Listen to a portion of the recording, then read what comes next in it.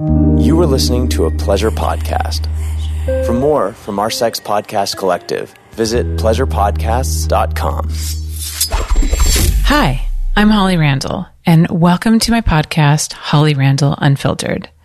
This is a show about sex, the adult industry, and the people in it. I'm a 21-year veteran of this fascinating little industry, and as the eldest child of the trailblazing erotic photographer Suze Randall, you could say I grew up in it. So forget everything you think you know about porn, because this show is going to change your mind. My guests are some of the biggest names in the industry, and we unabashedly reveal the real behind-the-scenes stories. The funny, the inspiring, the tragic, and the bizarre.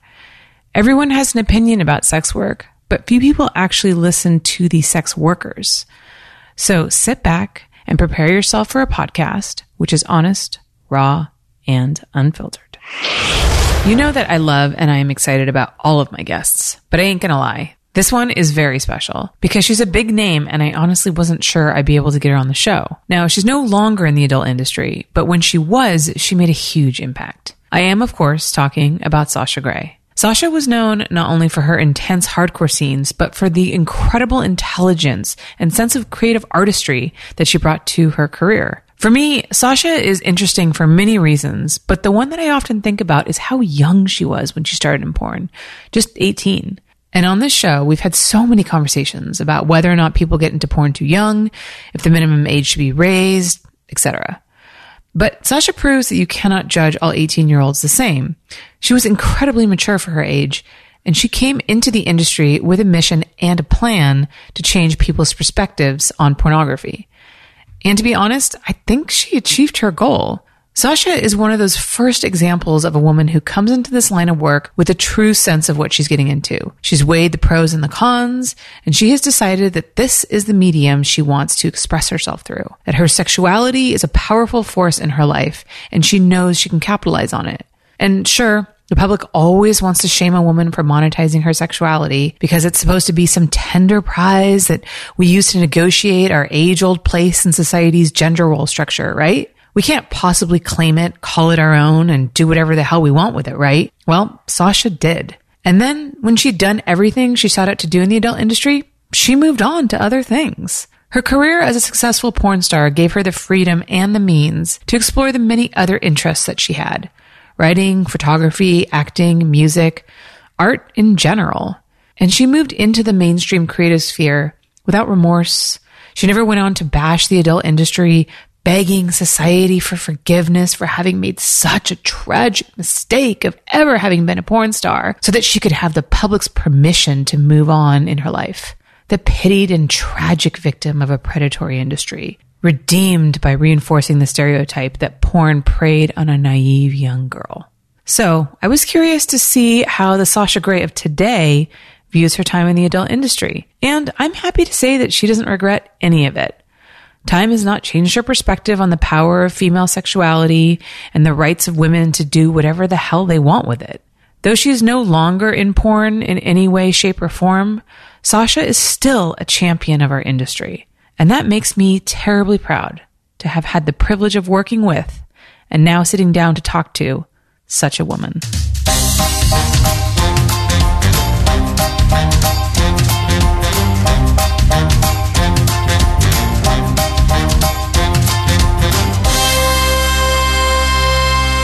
Hello, everyone. Welcome back to the show. Today, I have a really exciting guest, somebody who I've been pestering for a long time, and somebody who, I have to say, I'm super impressed by how you always came back to me and always responded to me and, really showed an interest in coming on my show. So I'm super honored. The one and only Sasha Grey. Thank you. You didn't pester me. I did. I pestered you a couple of times. I try to... Because I know how busy one gets. Yeah. So I try to remind you of my pending request without pestering you. That's totally fine. Because it gets annoying. I appreciate that. Yeah. Not annoying. At least from you. Good. How are you? It's been so long since I've seen you. Yeah, I know. I feel like the last time I saw you was probably, if I recall, a bathroom. Really? And I ran into you. Yeah. I thought it was an elevator. Or an elevator. Maybe during an awards show. Yes. Yeah. I think it was the elevator. And it was super brief. Yes, Yeah. it was.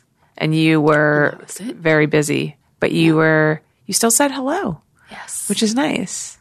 You were kind of one of those people that got really, really famous, but I feel like it didn't change you, which is unusual.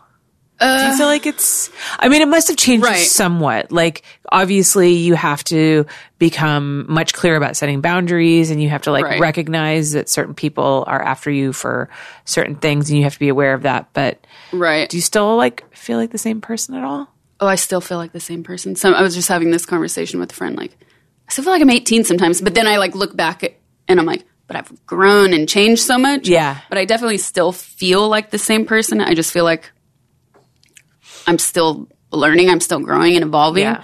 But there's always this sort of idea like you can't be nice. Yeah. And I understand it because I've definitely been taken advantage of by other people, or I feel like people have tried to use me in certain ways. Right. But not to the point where it makes me completely resentful and bitter. Mm-hmm. And I've even had people on shoots tell me, like, you need to be more of a bitch.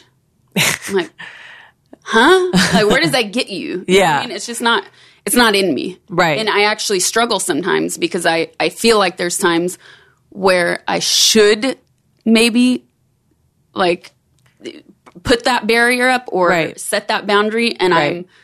I'm such an open-minded and like kind of relaxed person that Right. it's hard for me. And so I have to kind of remind myself or hype myself up a little bit sometimes to be like, okay, I'm going into this particular situation. Like, don't let this happen. Right. Don't let that happen. So yeah, Right. I get it. But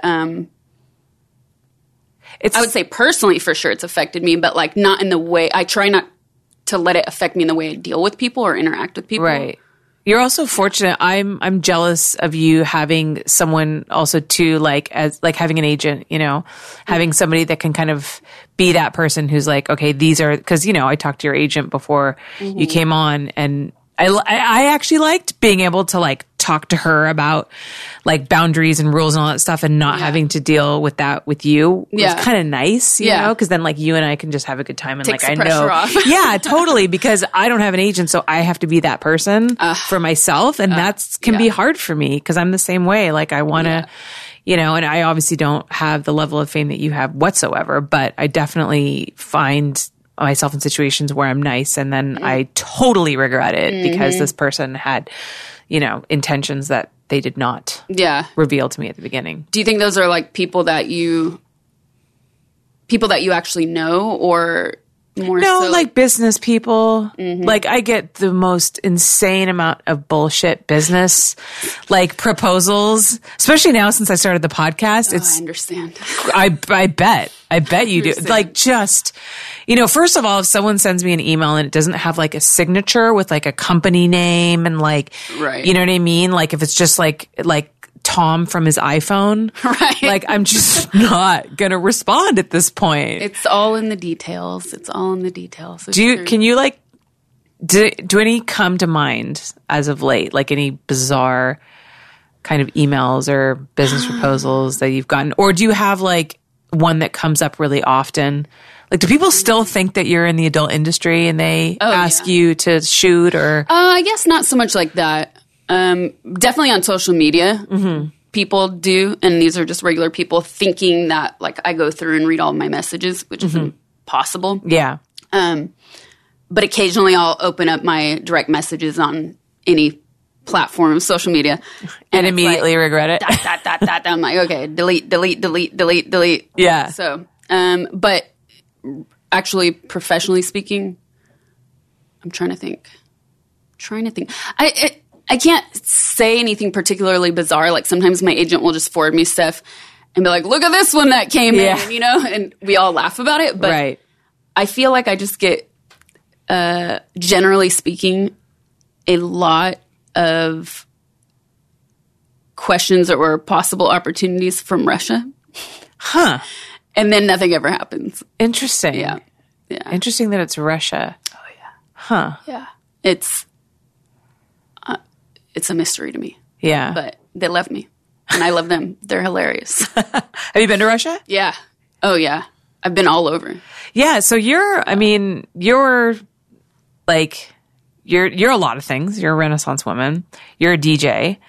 And actually, is that what you would call yourself? A DJ? Or would you give yourself? Say like more musician. Musician. I'm making okay. more music this past year than okay. I'm really ignorant when it comes to the music industry. So like, I don't. Me too. Don't. You know what I mean? I don't want to be like, you're a DJ and that means one thing and you do something else. You know what I mean? But like I was telling you before we started the podcast, I looked you up a while ago, just like, oh, I wonder what she's doing. Or maybe you posted a link to something and you were playing a show in, I think it was in Mexico. I think maybe Mexico City. Yeah. And it was color. Was it indoors or like colors? It was outside. Okay. And it was fucking huge. Yeah. And the crowd was going insane for you. And I was like, oh my God. Like, I knew that you'd moved on. I, see that you'd like publish books, and I knew that you were doing well, but to see like the scale of your fan base just going crazy for your music, I have to admit, I was really happy for you. Oh, thank you. I was like, this is so great. This is, because we talk a lot in adult. I always say that like adults, like the black hole, it's like you have to move faster than the speed of light to get out. Otherwise, the force of gravity just pulls you back in. And you like got out, like, and that is something. It's not a success story for everybody, and a lot of people have tried. So, first of all, it's really impressive, your career. Do you know, like, could you say maybe why you feel like you've been able to transcend that, or is it a mystery to you too? Partly it's a mystery, obviously, because I set out with goals of what I wanted to do, and I thought I would be in the industry a long time. Yeah, for me, it was a life. Right. That's how I thought of it, and that's how I imagined it and planned it.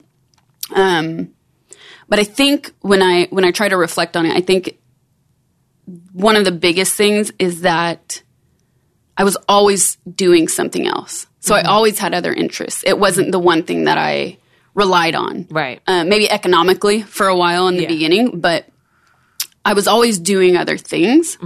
I was always writing, and I developed sort of this special relationship with my fans early on. Something that like and I said this a long time ago. I remember saying this a long time ago. I know I can't sustain that forever, meaning you can't sustain that like sort of intimate online relationship with fans, whatever that means and whatever that is. Right. But I really did. I spent a lot of time like answering fan mail on social media and writing blogs and doing all of these things where I was very interactive with my fan base. So they knew me for porn, but they also knew me for all of these other interests I had. Right. So I think that, I don't know, maybe it gave me more balls when it was time to leave, to be like, okay, I don't know what's going to happen, but I know that I have all these other things going on, so I can make something work. And I just went for it. I didn't really plan it. And when I left, I didn't even announce it. It wasn't like a declaration. I'm leaving. I'm done with you. It just sort of happened. Yeah. I think you made a final announcement in like a couple years after you actually stopped shooting. Like I think you stopped shooting in like 2009. Yep. And then you made an announcement like maybe I think just to clear the air, because people were like, is she or isn't she? You know what I mean? Yeah. So. And that's because I was promoting a book, and this one journalist in particular during this press tour was like asking very specific questions about the industry, or what do you think about this? What do you think about that? And I was just like, whoa. Yeah. It's weird. For the first time, I found myself unable to answer questions. And also, it didn't feel right because like, how can you, I can't comment on something if I'm not there, if I'm not having those conversations with the industry. You know what I mean? Yeah, like they're looking to you to be the spokesperson for an industry that you're not really involved in anymore. Exactly. And I was like, I guess I never really officially announced it because I didn't feel there was a reason to. Right. Because I don't regret it either. Right. So it just sort of happened, and then I was like, I guess it's time I should make a statement. Yeah. So that was kind of my next question. Like, do you have any regrets about being in the adult industry? If you could go back, is there anything you would change? I don't think so. No. I think, you know, it's so weird because I remember when I first started, there was makeup artists who would say, why are you doing this? Why are you doing that? You should charge more money if you're doing that. Mm-hmm. And it was, I guess, like, here's the thing. I wasn't doing it for the money. Yeah. But I did enough research before getting into it that I knew, okay, I'm going to make pretty good money compared to other people my age without a college education. Like, I knew that going into it. But it wasn't like everything was a bartering factor for me when I was doing scenes. And so it was like, again, going back to like goals, plans, ideas, why I came into the industry in the first place, it would all mean nothing if I started to say, well, I'm going to charge more for this, or I'm going to charge more for that. Of course, eventually I did, because then my worth grew and then I was able to, and that's a different story. But yeah, overall, I would say, like, in the industry, no. Yeah. Like, do I like the way certain things played out? No. But I can't control that. You can't control everything. Right. No. Yeah. Regrets in life, yes. Right, yes. But, like, the regret of going into the industry, no. Because it gave me so much that I would not have otherwise. Right. So much. Right. Yeah. So can I tell you my story about, like, when I first met you? Yes. Do you like the little, like, finger thing that I just did? Let me tell you. So I remember your agent, Mark Spiegler, contacting us and being like, I have this girl. She's amazing. Oh my God. Yeah. And he was so excited because the first scene that you ever did was for Fashionistas, Safado, the challenge. So it was like the follow-up to Fashionistas, which was John Stagliano's, like, monumental film, which made a fuck ton of money. It was like a huge deal. So, like, to be cast in that, you know, as your very first scene was a huge deal. And then he was so excited because I guess you asked Rocco Siffredi to punch you in the stomach.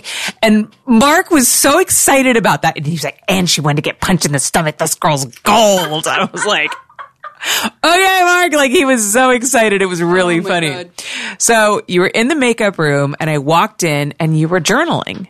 And you were just sitting there quietly and you were writing. And this is not something that I normally see. And I was like, oh, hi, like, I'm Holly. Like, what are you doing? And you're like, oh, I'm just, like, basically journaling and, like, keeping track of my experiences, like, in the industry. And I was like, oh, kind of why? And then I can't remember what exactly you said, but you said something along the lines of how this was going to be experience for you that you were going to, like, keep track of, you know? Yeah. And then I think it was when we did an interview with you for Suze Randall's Trash Talk, which was like, that was my dad's idea. I came up with the worst titles for shit. And I was trying to play it before you got here, but my parents haven't converted their videos from WNV, so I can't fucking play anything without converting it. But I'm pretty sure in that interview, I asked you, like, what are your dreams and aspirations? And most of the time I get like, oh, I don't know, or we'll see where it goes or whatever. And you were like, I'm here to, like, turn the industry around on its head. And I was like, okay, boomer. And you were totally fucking right. Like, you came in with this very serious, very specific idea of how you, like, you knew what you wanted. Yeah. And you came in and you fucking achieved it. You came in with, you wanted to look at adult a different way, and you did it. And it was like, and I'll never forget that. Like, I was so impressed. I actually there was a quote I wrote down that you said, that, wait, where is it? Oh, here it is. Okay. New York Times did an article on you, and they described your pornography career as distinguished both by the extremity of what she's willing to do and an unusual degree of intellectual seriousness about doing it. And that was absolutely you to a T. And I think that, you know, the industry's changed so much now, and we have so many different kinds of people in. And I think you were kind of one of the first performers to come in and, like, intellectualize eroticism. Right. And I feel like that hadn't been done before. Well, this is the thing. I go back to being a teenager, growing up in a very conflicting, I would say, split household, where my mom was very Catholic. If I try to ask her about sex, it was like, we're not allowed to talk about that. Like, right. That's discussion for man and wife only. And it's like, come on. Like, do you see what we're exposed to? Right. And then my dad, on the other hand, like, trying to tell me the blunt, cold, hard truth, which is men only want to use you and fuck you, so be careful. And it's like, what? What? So I think about that, and then I think about all of this fear that I had before losing my virginity. Mm-hmm. And once I finally did, it was, this might sound repetitive for people that are fans of me, but it's the truth. It's like a light bulb went off. And I shed all this guilt, and I tried to understand why. Why is this there? And then I would look towards a lot of people that I admired and realize, like, a lot of them were men. Mm-hmm. I don't think that's uncommon for my generation. And it made me, I don't want to say like angry, but it sort of inspired me to want to be able to be strong and independent, have a voice, have an opinion, but also be sexual and unhinged in a sort of safe way. You know what I mean? Right. And I say unhinged, but I mean to be able to explore your sexuality without being judged for it. And in a safe place, like a production set is a safe place to do it. And I just feel like men have been allowed to do that for so long and admired for it. Right. Just look at any actor. It's like, oh, they do this, but they're also ladies' man. You know what I mean? I'm just like, why can't we be that? Right. Why can't we have that level of equality? So that's sort of where I stepped into it, and maybe why people think I'm too serious sometimes, but I always joke, like, I'm just serious about what I do. Right. But I'm not serious. I don't take myself seriously at all. No, you've got a great sense of humor, and you're always like quick to, I think you come off, I think when people get to know you, you know, they can see totally that. Different. Yeah, absolutely. And it's true. It's like, it's kind of what we were talking about like setting boundaries and things like this, or even it depends who I'm around. Some people I'm just more comfortable speaking to, or if well, like I said with you earlier, like, first of all, we have a history together, but we also come from a common place. So I'm more free. I'm more relaxed feeling. Good. But to go back for a second about the Rocco thing. Yes. I did say this, but it was improvisational fantasy. I didn't mean, we were fucking, or I don't remember exactly how it went down, but we were just talking dirty. Yeah. And he was saying, I want to do this to you, I want to do that. And we were kind of we're trying to top each other. Right. And I was just like, oh man, trying to top Rocco Siffredi. That is a goal. Yes. Yes. Yeah. So it worked. And another thing that you did, which you touched on, was that you kind of went and started doing a lot of like the more quote unquote extreme acts without like waiting to build a name and then have an opportunity to charge an insane amount of money, which I know back in the day was considered maybe not a good business move, because you would like shoot yourself out and then like you would have spent all of your worth, right? Because you're only worth as much as like your first anal. Yeah. And I think that you really went into it with this idea of like, I'm doing this to explore my sexuality and to push my boundaries in a safe place. And it's not about the money. And that was very new for a lot of people. And that is something that has changed lately. Like, there's a lot of girls that come in now and like want to start doing extreme stuff right away. Like Angela White's a great example. Yeah. I don't know. Have you ever met Angela? I have. Yeah. I just had dinner with her like 3 weeks ago or something. I was going to say, you two would really like each other. Yeah. I feel, because you're both incredibly intelligent. I feel like you have a similar mindset. Yeah. She's like a huge star right now. Yeah. She's a wonderful. She won like Performer of the Year three times? Yeah, I think so. Yeah. I mean, and she deserves it. Like, that girl, and she's wonderfully and humble. I mean, it's funny. I actually made a joke the other day on Twitter, and I was like, I should just call my podcast Everybody Loves Angela White, because like, I feel like her name comes up all the time and everybody just loves her. So, and I know she listens to this podcast. So Angela, we love you. Anyways. But yeah, so I feel like that this idea now that coming into porn is a place where one can explore their sexuality, someone can push their boundaries, can even use it as a platform to talk about like progressive ideas, sexual, social, all of that was never something that anybody entertained back in the day. It was always like, come in and make as much money as you can and then like get out. Yeah. Yeah. Exactly. You know? I mean, I think that it's great that this is happening. I love seeing it. I love reading about it. But I was at this dinner I was at a few weeks ago. It was a group dinner, so actually Rocco was there. Mm-hmm. And we were talking about similar topics, similar subjects. And we did recognize, though, there is this sort of, I don't want to say danger, like warning, but there seems to be this trend, but I don't feel like all of the people that are coming into the business with this mindset really understand what it means. Mm-hmm. And they don't think about the repercussions or, how their life will change and after doing this. And that's something that I was hyper aware of getting into it. Like, I knew it was going to happen. Mm-hmm. You can never prepare for it. Even if you know it's going to happen, you can never prepare for the emotions that just come with it. Right. The constant need to be on defense. You can't prepare for that. And I think because, especially because of social media, you have all of these sort of Insta fames with hot girls. Mm-hmm. And I was joking, I think 6 years ago, I was saying, there's no need for Playboy anymore because there's Instagram. Right. Why pay for it? Right. It's actually better because it feels more real. Mm-hmm. And then what happens? Playboy gets sold off. Now they're only doing fully clothed things. They had to change their entire business model. Mm-hmm. So yeah, I feel like there's this sort of inherent need in narcissism that's really dangerous right now.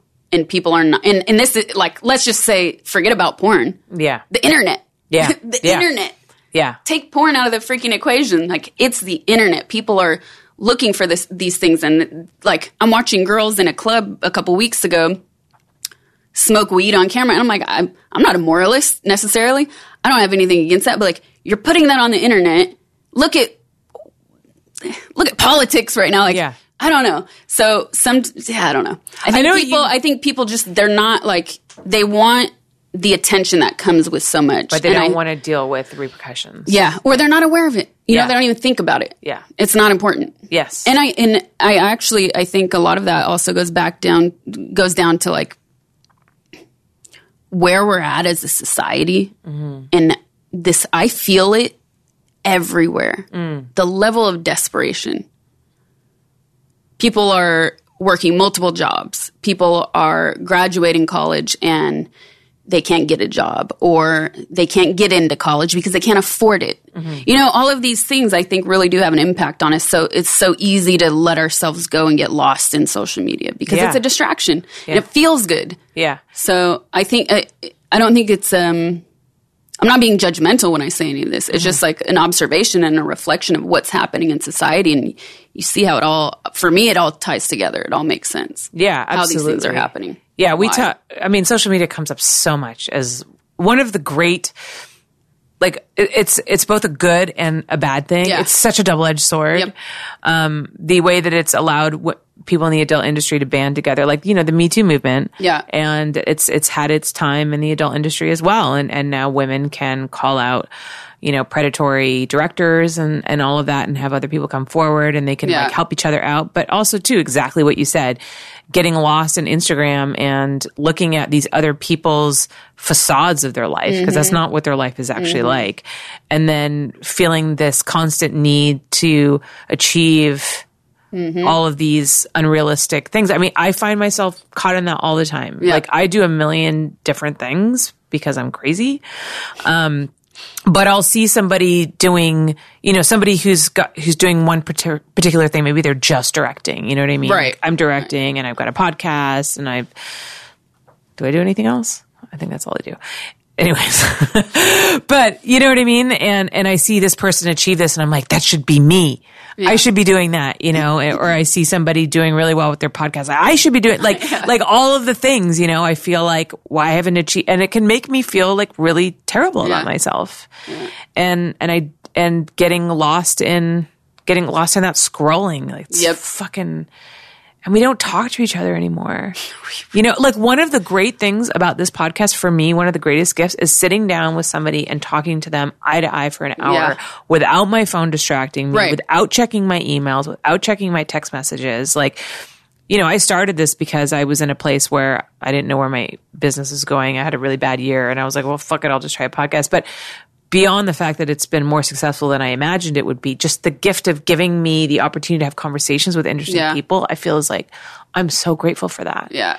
And I feel like people are really looking for that. They're looking for that connection. A connection. Absolutely. Yeah. Absolutely.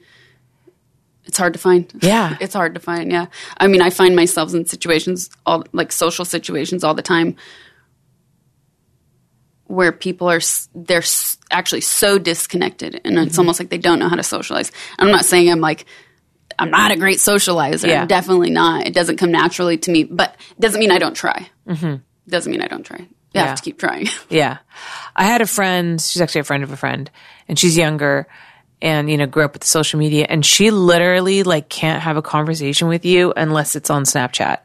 Oh, God. It's really bizarre. To talk to her and have a conversation with her one-on-one is like she can't look you in the eye. It's really strange. Yeah. It has to be on Snapchat for you guys to talk. And then she can. It's not real. Yeah. It's not on the Snap. Right. Exactly. Whoa. And I fight that too. I mean, do you find that you struggle with that? You're like, I need to document this experience. Oh no. Absolutely. You're able to be in it. Yeah. I understand that it's there and it's a necessity. So if I go to a show, I'll record a little bit of video, but then I'll put my phone away. Mm-hmm. That's my stomach growling. Sorry. Oh, it's okay. You didn't hear that. I try not to, actually. I purposefully try not to. And now I'm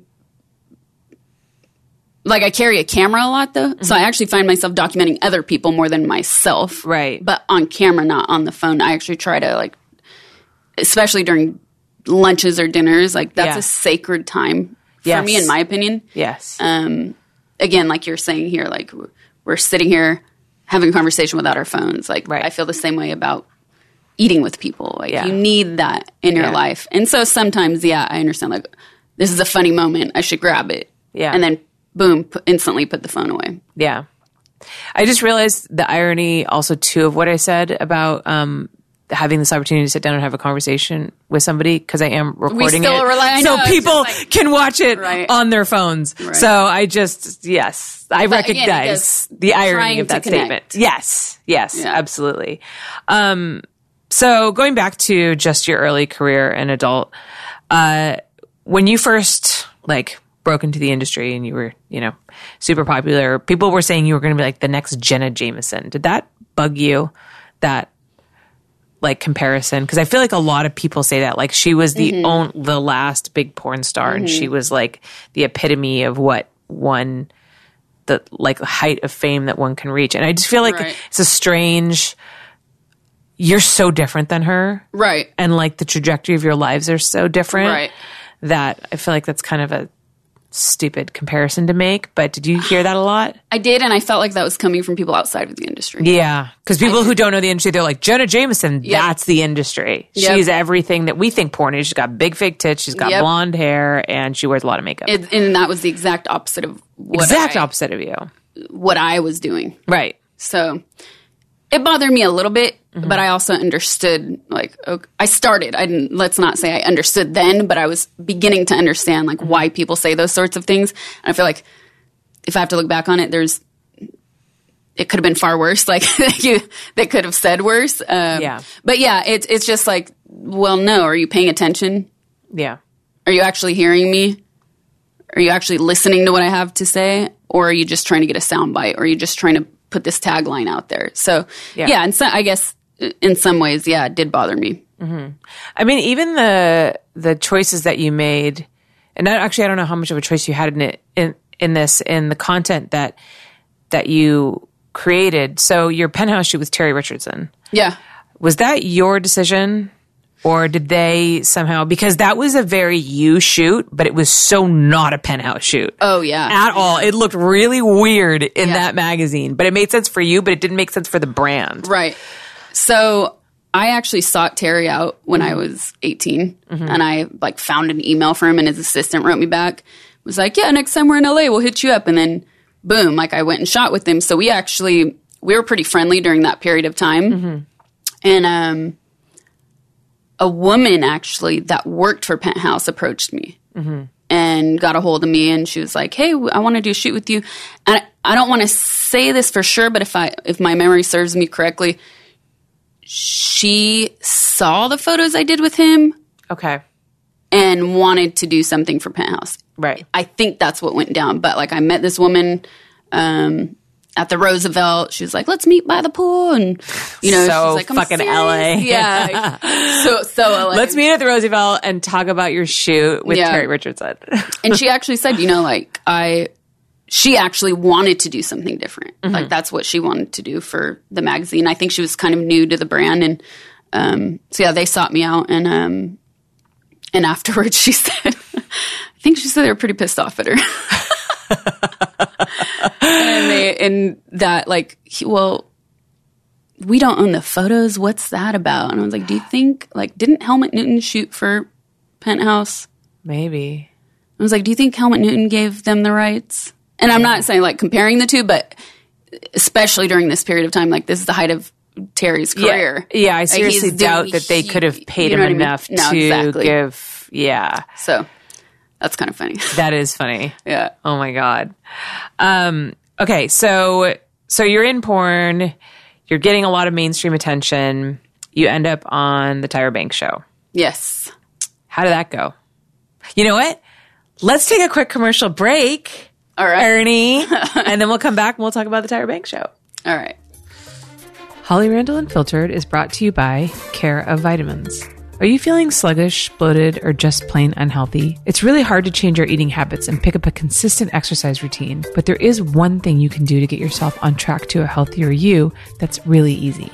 Take your vitamins. But you might ask, which vitamins? There are so many on the market, I have no idea what I need. This is where the amazing people at Care of Vitamins come in. All you have to do is go to their website, takecareof.com, and take their easy online quiz that will ask you about your lifestyle habits.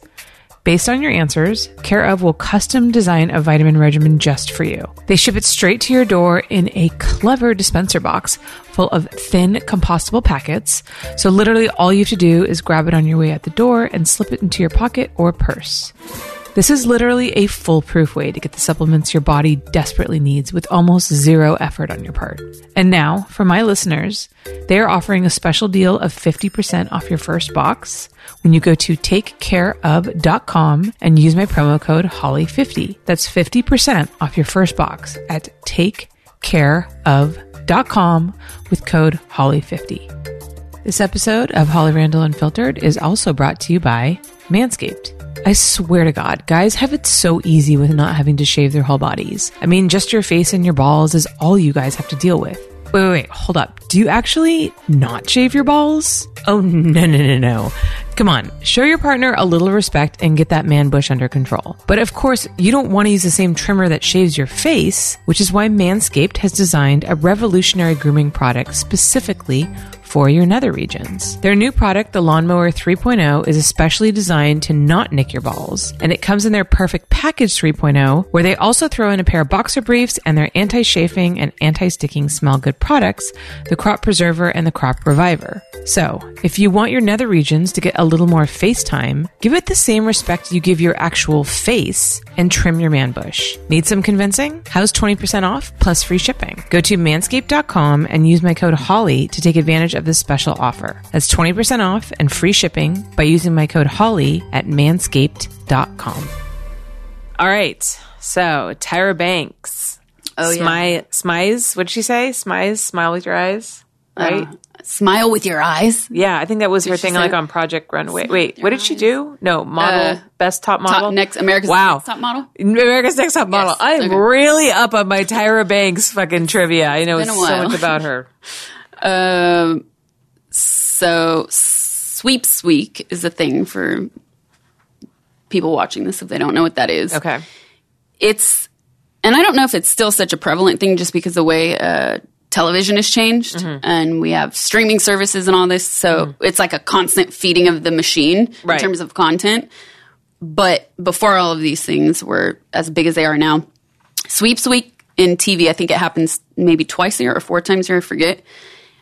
It's when the producers of shows are on an absolute edge to get the best and highest ratings they possibly can. Okay.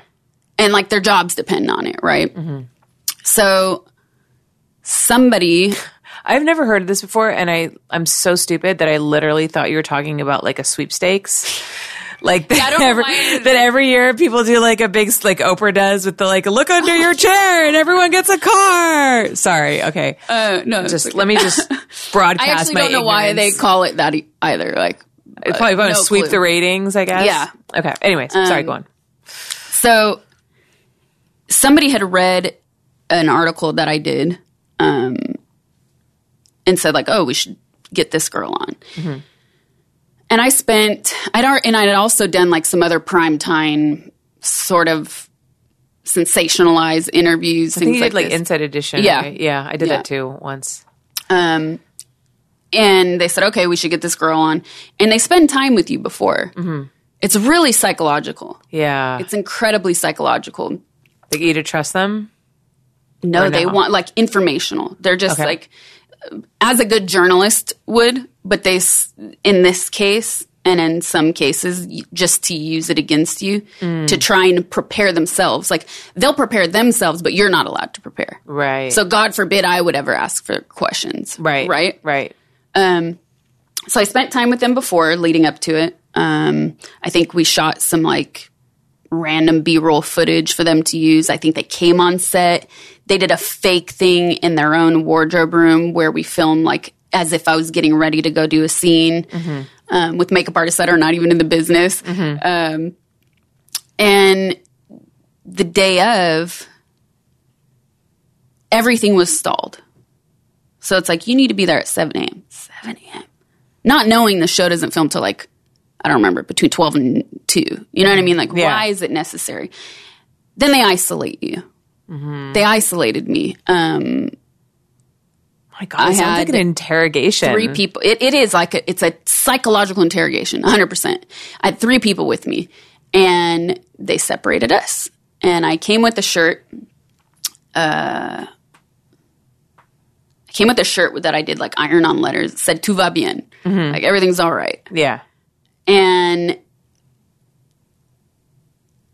they said, "Okay, we're going to wardrobe now." I said, "I'm in my wardrobe." What do you mean? Like, no, we have wardrobe for you. So then they take you to wardrobe. They dress me in a pinker than pink than this top, which like, especially that is so not color. Yeah, so my color. They put me in these like really terrible jeans with hush puppies. And hush puppies are like those really ugly brown ballet flats. I haven't heard that name, Hush Puppies, in like 10 years. It's the thing, right? And oh my God. They even made me take my earrings out. They straightened my hair and slicked it back so much, like to make me look young. Like this is the whole thing. Like, make her look as innocent as possible. Make her look confused. Yeah. And this, I would say, I'd done some big interviews. I already had a distrust at this point. Mm-hmm. But I still didn't have the balls to stand up for myself. Like, if that was today, that would never happen. And it has happened where people are like, you can't wear that. I'm like, why? Yeah. You know, like, no, absolutely not. Right. Or people want to dress me in certain things for photo shoots. I'm like, no, that's not me. Like, I don't want to wear that. Right. Anyways, so it's a complete psychological process. She never came out and introduced herself beforehand. Mm-hmm. I don't know if that's normal on talk shows or not. Yeah. I thought it was weird at the time, at least. I still think it's weird. Separated me from the 3 people that I brought with me. The one funny thing is I requested banana Laffy Taffies because they were like, do you have a writer? And I was like, no. I just like, banana Laffy Taffy. And it was a joke, and they actually did it. I was like, oh, one thing they did that was kind. And then we get on set. Oh, the last thing about the wardrobe is that I said, I'm not wearing these shoes. I actually did say that. I was like, I can't wear these shoes. These are terrible. And they said, the camera's not going to see them, though, so it's no big deal. Like, why did I believe this? Why? Know. You know what I mean? Because you want to inherently believe that people aren't full of shit. And these are wardrobe people. But then the producer's standing by and looking at everything. And, like, I've been on other talk shows since then, and it doesn't go down like this. Mm-hmm. So all definitely planned and put together. And then when we're actually filming, I look up and realize like, oh, there's 5 cameras from every direction, from every angle. So of course they're going to see the full thing, right? She comes out, the hush puppies, destroying my image. She comes out dressed like a school madam. Oh yeah, like the whole thing is set up. You know what I mean? And even if the public doesn't recognize these things, like subconsciously they do. Like you're taking that in, and it's going to affect the way you're viewing this thing. Of course. At certain points during the interview, she was stumped. I stumped her multiple times. And she would say, I am so emotional right now. We're going to have to pause and take a quick break. And there's like 30 people in the background, producers, PAs, all these people. And they would run over and, okay, I don't know what to say. And they did get me with one line. Like, I don't remember what it was. If I went back and watched, I would remember the moment. But they did get me to, like, they feed you lines, right? And they were trying to do that. And I think something just might have snapped in me where I was like, yeah, I'm going to use that one. But they told her what to say in reply. Like, so, I mean, all of these things are set up. And then the end result, what do? They pair me up with this sort of non-sex positive feminist. We would call them a swap now, sex exclusionary. Oh, there's a term for it. Oh, there's a whole term for it. It's like sex worker exclusionary. No, SWERF. Sex worker exclusionary radical feminist. Okay, exactly. SWERF. These people. She, I think, did like 4 porn scenes and somehow had an authority to speak. Do you remember her name? No, I was 18 when I did the show. And I think she was in her 30s at the time. And then they brought on a 15-year-old streetwalker prostitute. And this is a narrative that they try to tell. Yeah, that we're all the same. We all come from the same background. It's evil. It's bad. They're damaged. And so then the older woman served as the person that was trying to warn me. And then the younger girl was just there as a shock factor. So that was how the whole thing went down. And I remember I did like a YouTube vlog about it afterwards. Like the magic of editing, they cut, because they have 5 cameras. Right. All they have to do is cut to me listening. And therefore I have no response to her questions. Like the power of editing. Yeah. And so, in a lot of it, I just looked silent. But luckily, one of the people that I brought there was Peter Warren. And Peter Warren actually like wrote. So Peter Warren is like, I don't know, what's his role? He's at AVN. He's like head editor or something like that. So anyways, just for the general public doesn't know who he is. And I think he had actually asked me, like I told him I was going on, and he actually asked me, can I shadow you or something like this? And I was like, yeah, why not? And like thankfully he was there because he actually watched the entire thing as it went down. And he wrote about it afterwards, like just saying how twisted and manipulative the entire thing was. And I did a vlog about it, but yeah, it exists. It's there. It happened. Yeah. I mean, what you going to do? But it's still, you know, that old saying, like, no, there's no such thing as bad press. I do think there is, but like in that case, would I do it again? Yes, I would still do it again. Yeah? I would still do it again. Yeah. Would you do anything differently? Oh, for sure. Like I wouldn't have. You wouldn't wear those hush puppies. I wouldn't have worn the hush puppies. I wouldn't have said that line that they fed me. Right. You know what I mean? You don't remember what it was? No, it was something really reactionary, though, and that's just not my style. Right. Typically. But that's got to be so frustrating. And this is why so many people in the adult industry are so wary of mainstream coverage, because they come in with an agenda. Oh, yeah. And they really want you to fit into this, you know, preconceived notion that they have of you and the industry. And they'll find like whatever way that they can to make you look whatever way they want you to look. Right. And it's really irritating. It really is, yeah. And that's one of my gripes about just where we are in society and the news cycles, the media, social media. Everyone has a voice, and it feels and appears like on the surface that so much is changing and so much is happening, but it's still so slow. And I still feel like even though I'm not in the industry anymore, just looking at it from a sort of a surface level point of view, I still don't feel like the industry is being respected. Yeah. At all. Yeah. By these people that consider themselves progressive. Right. You know, the adult industry is completely left out of the equation in so much of the coverage about, like, Me Too, for instance. Or when people are telling their stories or sharing their stories with quote unquote mainstream media, and I fucking hate that term. I really do. Yeah. But You want to just call it fake news? It's like, if there's one thing I can agree with him on, that, not for the same reasons, but I understand. Yeah, I think that it's still, like, I still take that personally. Like, I look at it and it's like, why can't a positive story be told ever? Ever. Yeah. And let's just say, not just, it's like, if they can't find something bad to say, they're just going to hypersexualize everything about being with you. Yeah. Or, like, making these assumed observations and projections onto you and then writing about that. I remember doing an article, and they asked me one question about, like, VR porn. And I answered how I felt. And then that was, like, the headline of the article. I was just like, that was not the point of this. Yeah, but that's what's going to sell. And that's what's going to sell, you know? Yeah. And it's so stupid because at the end of the day, I really don't care that much. Like, I hate this thing where they take one sentence and make it appear as if, like, I have a firm stance on this and this is how I feel. Like, I really don't care that much. Yeah. Don't make it look like I do. I don't Right. like that. Like, let's talk about something else. Yeah.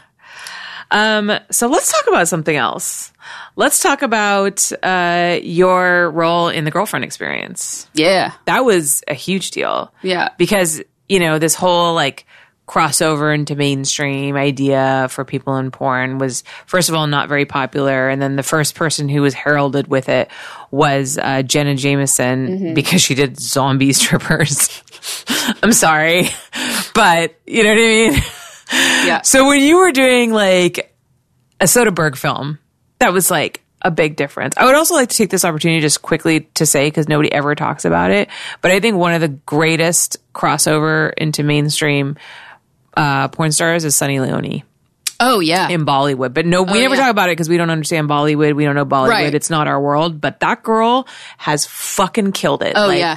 It's insane. Yep. And I'm super proud of her. She actually doesn't, like, same thing as you. She doesn't regret her time in the porn industry. She, you know, like, we're still friends. Yep. We don't, like, talk all the time, but I've worked with her on some projects. And, anyways, so but, like, no one ever talks about it. But besides her, in, like, our arena, I feel like you're one of the prime examples of somebody who's been successful there. So, yeah, I feel like people forget that, or it's sort of out of sight, out of mind when it comes to her. Yeah, It's totally. like, but look at what she's doing. Yeah. It's insane. It's insane. And India is not a small place. No. She's got, like, I don't know, 20 million followers on Instagram. It's some insane. Whoa. I mean, she goes into airports and it's like, Yeah. I mean, her husband Daniel has sent me, like, video of people, like, it's just people, like, got their babies. Like, they give her babies. Like the Pope. Yes. I swear to fucking God. It's crazy.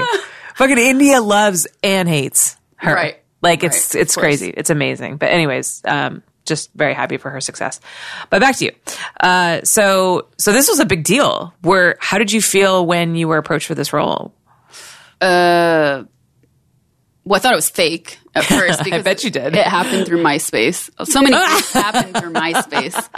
So many things. Oh, MySpace. And one of his producers and collaborators, who's also a writer, Brian Koppelman, contacted me asking, like, would you be interested in meeting Steven? It was like a very brief message. Would you be interested in meeting him to discuss a possible film project? I'm, like, a huge fan of his. But it's MySpace. And I said, well, if you don't mind, can you please have him call me and leave me a message if I don't answer, so I know this is real. Yeah. And sure enough, like, within the week, I came home and there was a voicemail because I still had a house phone. There was, like, a voicemail from him. And I was like, oh, it's real. Like, he has a recognizable voice. Yeah. And that makes sense. So that's why it's funny when we talked earlier about like those fake business proposals. Yeah. You know, and you ask them to like prove themselves. Right. And they get really angry about that. If they're legit, like they're happy to do so because they understand that people imitate them all the time. Right. Yeah. Oh, catfishing is a real thing. Yeah. So when it happened, it was just strange because I met with him and I think he was going to shoot the last of the Oceans movies or something like that. 13, maybe. And I haven't seen any of them. Oh, okay. He was like, I want you to be a little bit older because I think I was either 18 turning 19 or just turned 19. And he was like, yeah, like we need to wait a year or two. I was like, okay. But during that period, we would communicate by email. We met a few times and I would ask him questions and he asked me to like keep a journal, a specific journal. And it was a really, I would have to say, bizarre experience. Yeah. Because I definitely, at the beginning especially, sort of felt like I was in a fishbowl. You know, I felt I was being treated differently. Not disrespected, but being treated differently. Like, we got to keep an eye on her. You know what I mean? Like, what, you might go below ageism. The sound man? Yeah, I don't know. It's like ageism, like, let's make sure she doesn't go crazy. Or, you know, I don't know. That's just kind of the mood I got. Like, but, you know, I get it. Movies cost money. You need to protect what's going on. Yeah. So I get it. But I think it's possible they thought that I was like a party animal or something. I don't know. Which I don't think you've ever been. No. At home, yes. But anyways, the experience was, the first 3 days were nerve-wracking. I bet. Because it was so quiet on set. So quiet on set that it made me uncomfortable. Interesting. And I didn't know how to deal with that silence. And nowadays it's like I crave that. But yeah, then I understood, okay, no, this is just how he wants this set to function. And then I understood it. I respected it. But it was a really interesting experience. Everything was improvised. Like I said, we would have these discussions and sometimes he would give me a prompt like, okay, just make sure you say this at one point during the scene and then go with the rest. And I would just ask him like, okay, what's my goal? What's my intention here?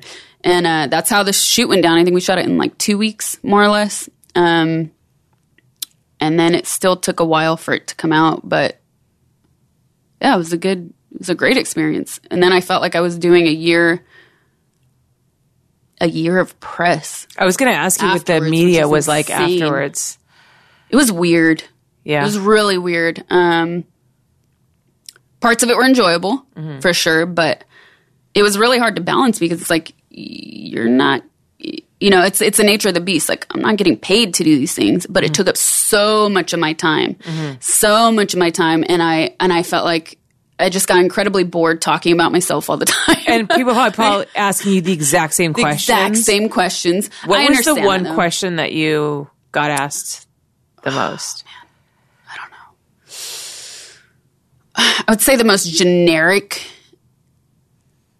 and kind of stupid one would be, what's the main difference between performing in porn and performing on a set with Soderbergh? I was like, fucking obvious, man. Yeah. It's obvious. Yeah. That's like one that immediately comes to me. I guess the question of feminism too. That came up a lot. Like, do you get a lot of that? Like, do you consider porn degrading to women? Yeah. Which I already had my stance on. And at the time, like, the term white feminism didn't exist. And I wish it did, because it's like, okay, we have a definition of what that is. At least, like, a broader understanding culturally of what that is and why I never felt like I fit into it. And nowadays, I can say I consider myself a postmodern feminist. Okay. Because I don't fit into that ideal. But, like, the feminism that I saw around me didn't include people like me. And that's why I didn't want to be associated with it. Right. And it was so hard for people to understand that. Like, well, what do you mean? I'm like, they might be sex positive until you talk about porn. Right. Because it's that whole idea of, you know, and I've talked about this so many times, and this makes me so mad. But when you ask that idea, that question, you're inherently putting the woman in the place of the victim. You're suggesting she has she can't make her own decisions. She can't possibly be an openly sexual woman, an exhibitionist. Like, she can't enjoy these things because women can't be those things. Women can only be one thing. Yep. And they can't be anything. Men can be this way and women can be this way, and this is how it is. Right. And if women are this way, then they must be being forced into it. Like, it just, you take away the power of a woman's choice. Yeah. When you say that. 100%. And I just want to punch people. It makes me so mad. I still have friends that come to me and say, oh, my friend who you met, this person who you met, you remember that person? They asked me, so what happened to her? Oh, right. All the time. Like now, today. It just happened a week ago. Like, it happens all the time. I bet. It's frustrating. But I don't know. And the thing is, it's like we all have stories about, like, none of us have perfect childhoods. None of us had a perfect life. So we all have stories that make us who we are, but that doesn't necessarily, it's not the precursor for, like, getting into porn. Exactly. Like, I know accountants who've had horrible childhoods. You know what I mean? Like, lawyers. So, I mean, it's just like, but, you know, people always want, this is what I think the issue is that people so often see everything through the lens of their own experience. Exactly. They cannot imagine, because they feel something about a certain thing, they can't imagine that somebody else could feel a different way. Right. So they're like, well, I would be so ashamed and disgusted to do this thing. So therefore, this person must inherently feel that way. Right. And they must have been forced into this by some other means, because everybody must experience things the way that I experience it. Right. Because I only see things through my own eyes. Exactly. It's a projection. Yeah. I was talking about this with a friend like a week ago. I was catching up with, who has nothing to do with the adult industry, actually. Mm-hmm. But we were having this conversation of trying to make new friends as you get older, and which is so hard. And people often say, like, are you jaded? I don't consider myself jaded at all. I feel like I'm just an incredibly open-minded and experienced individual. Mm-hmm.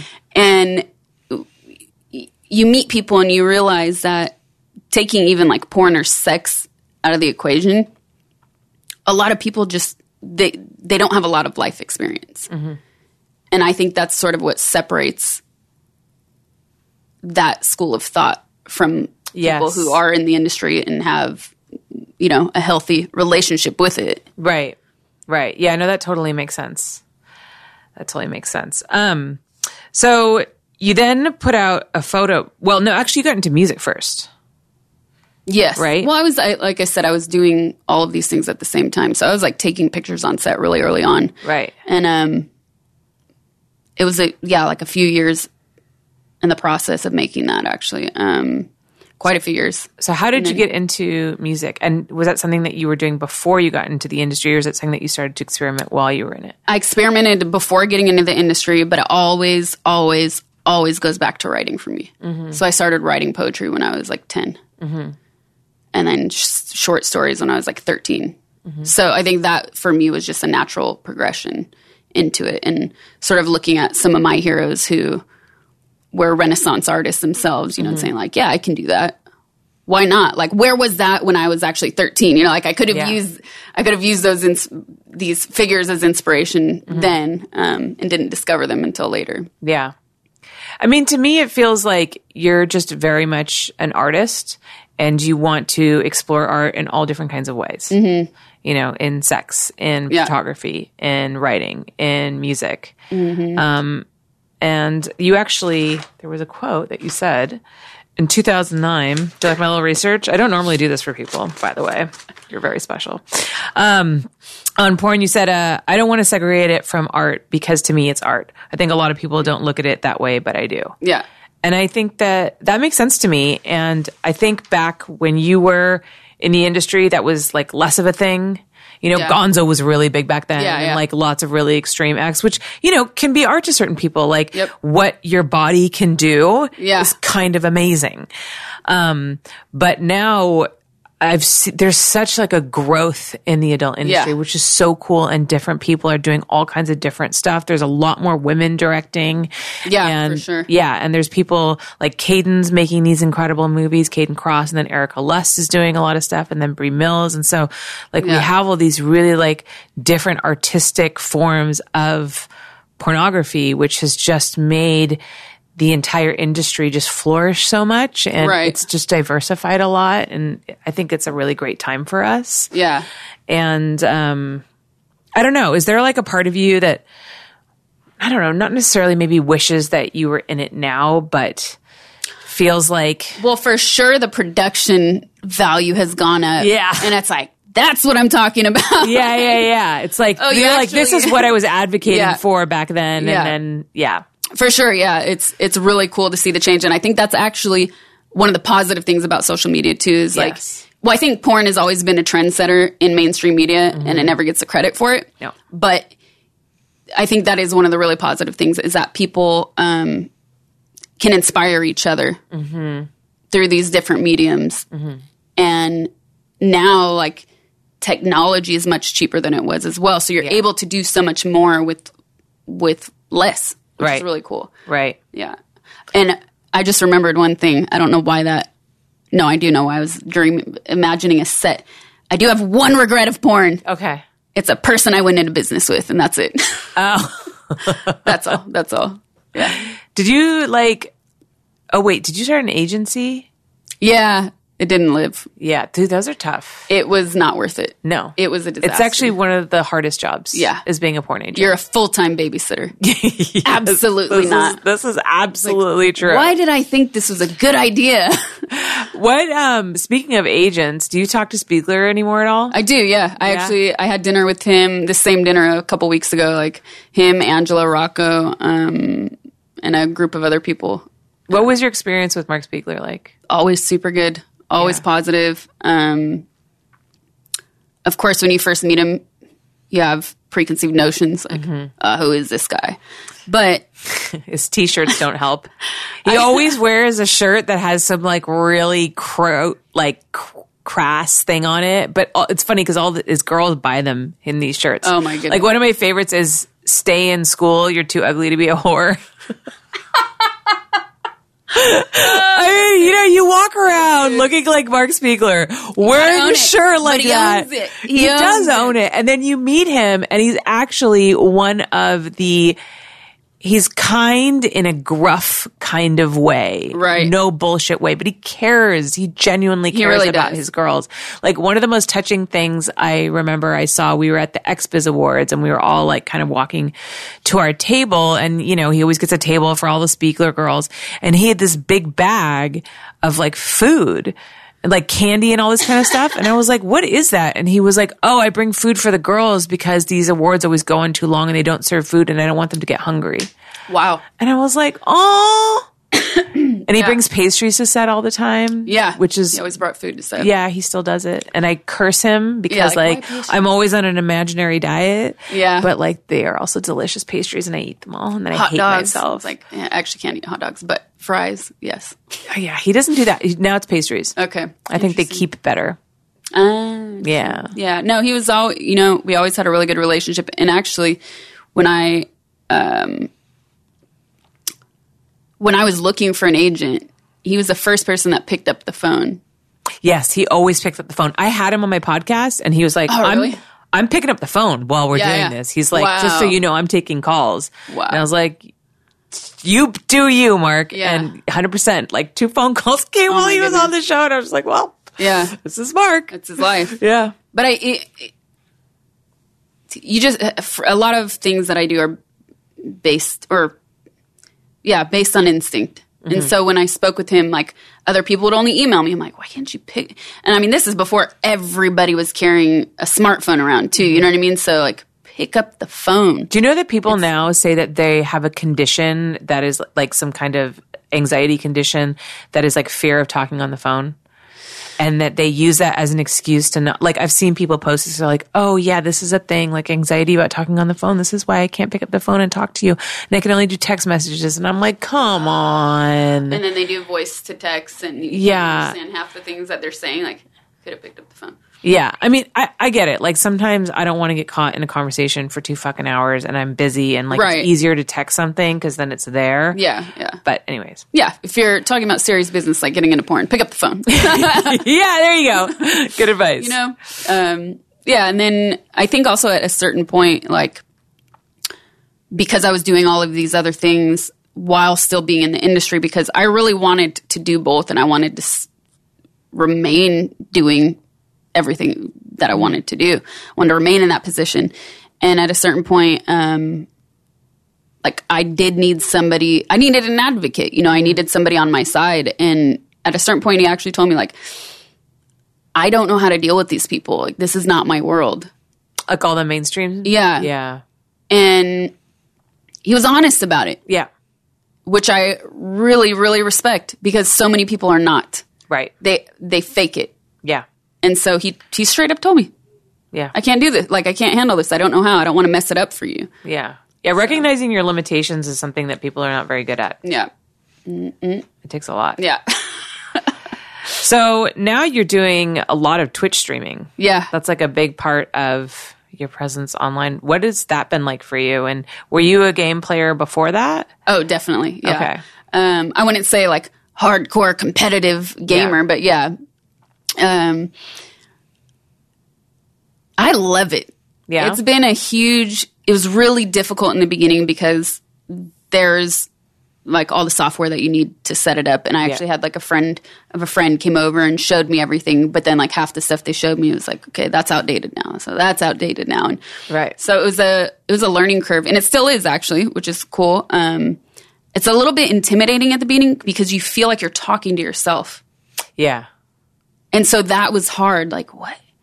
And then you learn, like, okay, so I just have to ramble. I just got to keep the conversation going. Right. And I also started out at the advice of this person that helped me set it up, was like,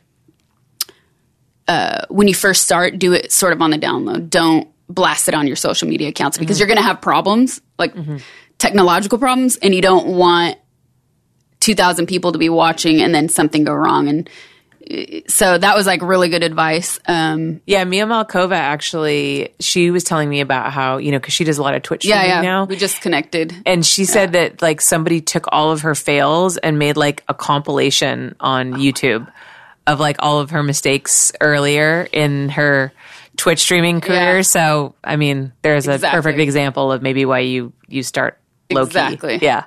Actually, I had several people a decade ago tell me to do streaming, like specifically gaming. Yeah.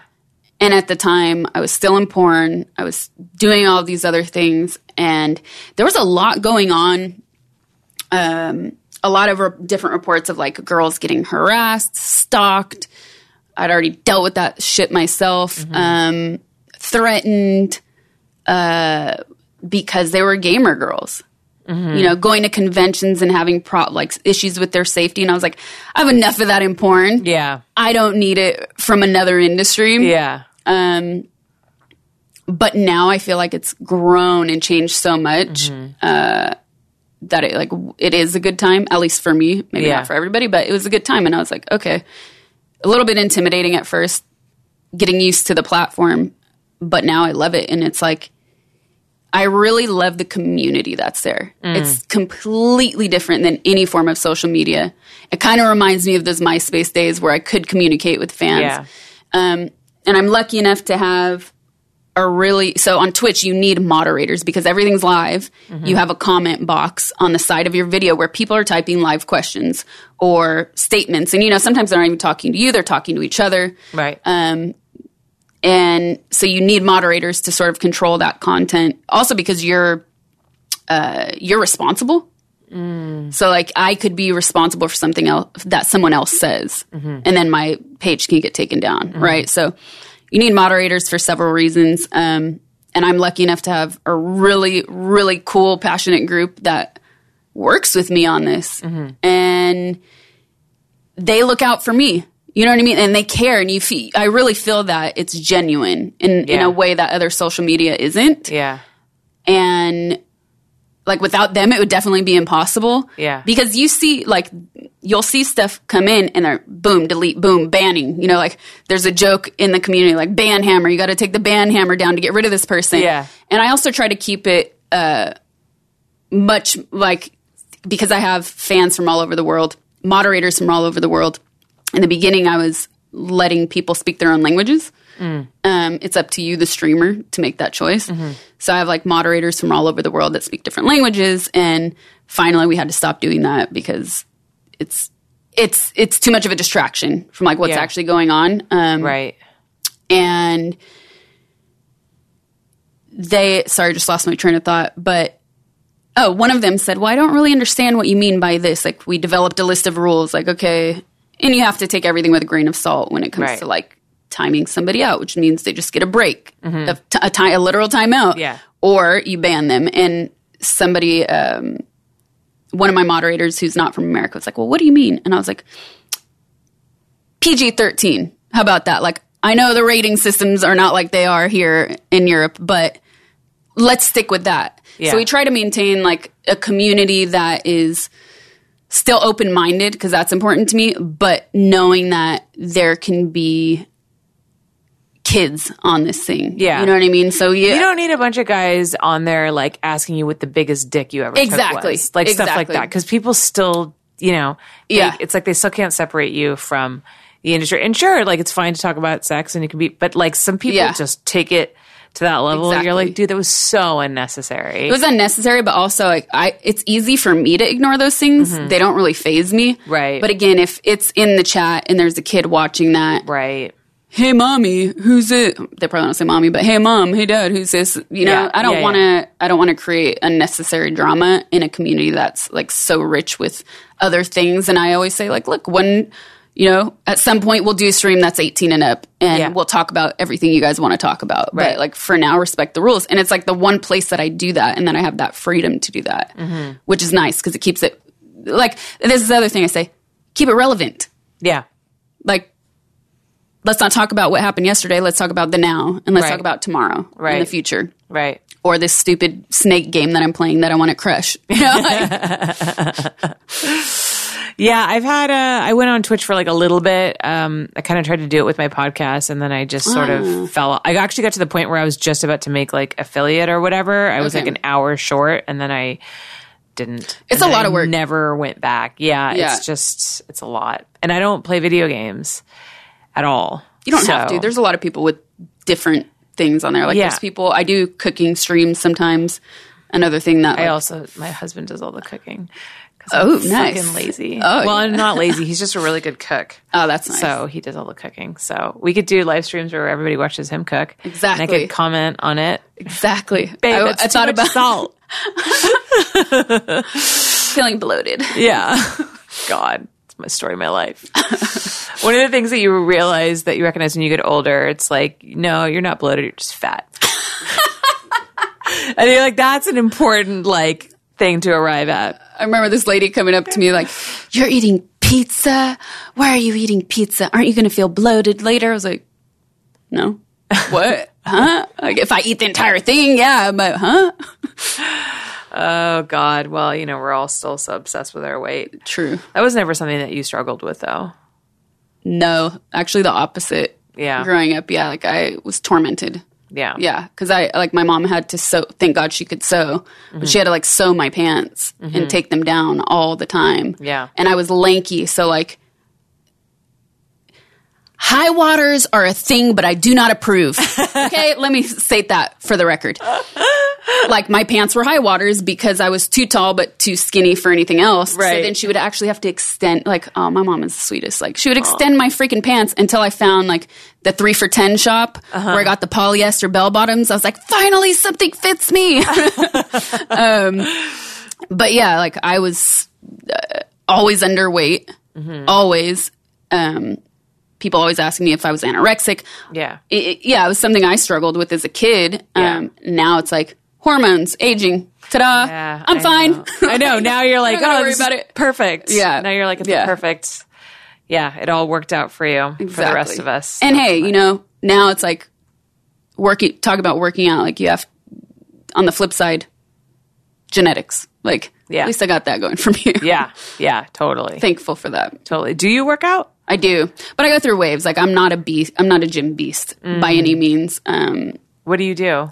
Like, they're really boring. I hate the gym. I hate it. Yeah. I feel good once I do it, but I really have to force myself to get up and do it. Yeah.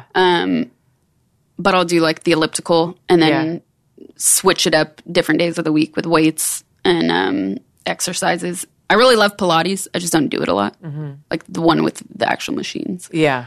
I should get back into that. Yeah. I've accepted the fact that I have to take classes and have someone yell at me because I'll go and I won't do enough. And 20 minutes, I'll be like, I'm done. And like, it's just like, I have to have that structure. I loved that when ClassPass first started and then it became lame. I was like, goodbye. Yeah. You suck now. Well, I mean, I've had you for over an hour. So I feel like I should let you go, though I'm sad. We'll look at what time it is afterwards. What time is it actually? It's 15 after 1. Oh, already? Whoa, time flies. Yeah. Time flies when you're having fun. Yeah, I know you have to go. So, can you tell? Well, first of all, thank you so much for coming on. Of course, yeah. Oh my God, I so appreciate it. It's my pleasure. Really good to see you. Yeah, you too. And can you tell everybody where they can find you on social media? Any plugs that you want to plug? Any upcoming projects? All that stuff. As always, my website, which is horribly maintained, sashagray.com.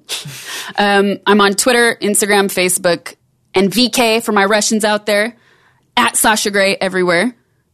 There are no private profiles. Do you get a lot of that phishing? So much. I actually had, I don't want to talk about that because I don't want to like out him, but yeah, like there was, I'll just say briefly, somebody like conned out of money, a lot of money, and Twitter still has not removed the profile. Yeah, this happens to girls all the time. Yeah. All the time. So, it's insane. Be careful out there. Yeah. And Twitch, of course, at Sasha Gray. Yeah, doing all that. Working on new music, working on a new photo series. So a lot coming up. A lot to move forward with. Awesome. Yeah. And you guys can find me, as always, at Holly Randall on Instagram and on Twitter. You can, if you're watching this on YouTube, you can download this on all podcast platforms, Apple Podcasts, iHeartRadio, Spotify, fucking Stitcher, SoundCloud, we're everywhere. Everywhere. Every podcast platform. Actually, the audio downloads help me a lot. Not that you can't watch us on YouTube, but also like audio platforms is very helpful for me. And then Facebook.com/Holly Randall Unfiltered, and obviously my Patreon, patreon.com/Holly Randall Unfiltered. Thank you guys so much for watching or listening. See you next week. Well, I hope you enjoyed that interview. If you're a longtime listener or a new one, I've got a lot of interviews. So make sure you check out everything from the beginning of my catalog because there's some real gems back in the early days of the show. And if you enjoy this show, there's a couple of things that you can do to support it. First of all, if you listen on Apple Podcasts, rate me 5 stars and leave a review. It's incredibly helpful to get my show up in the charts. Secondly, you can join my Patreon for as little as $5 a month and watch the interviews stream live, which, by the way, gives you access to my episodes way before anyone else.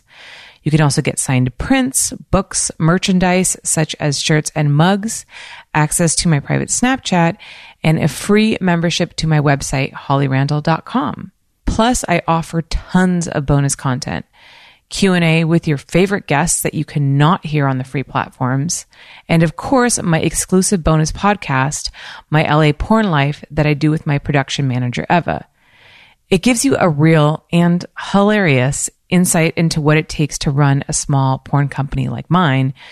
Because trust me, my job, though stressful, awkward, and facepalm ridiculous as it is sometimes, well, it's never boring.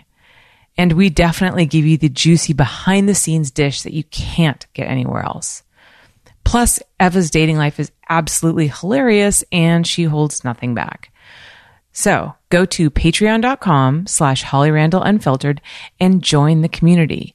Your support helps me in my journey to change people's minds about the adult industry and hopefully the lives of the people in it. So next week, I have the one and only Ginger fucking Lynn. Yes, Ginger Lynn, the huge classic 80s porn star, the woman who dated Charlie Sheen for over 2 years. She has got so many crazy stories, and my interview with her was a true delight, and I think you're going to really be so incredibly entertained by this one. So you definitely do not want to miss Ginger Lynn next week on Holly Randall Unfiltered.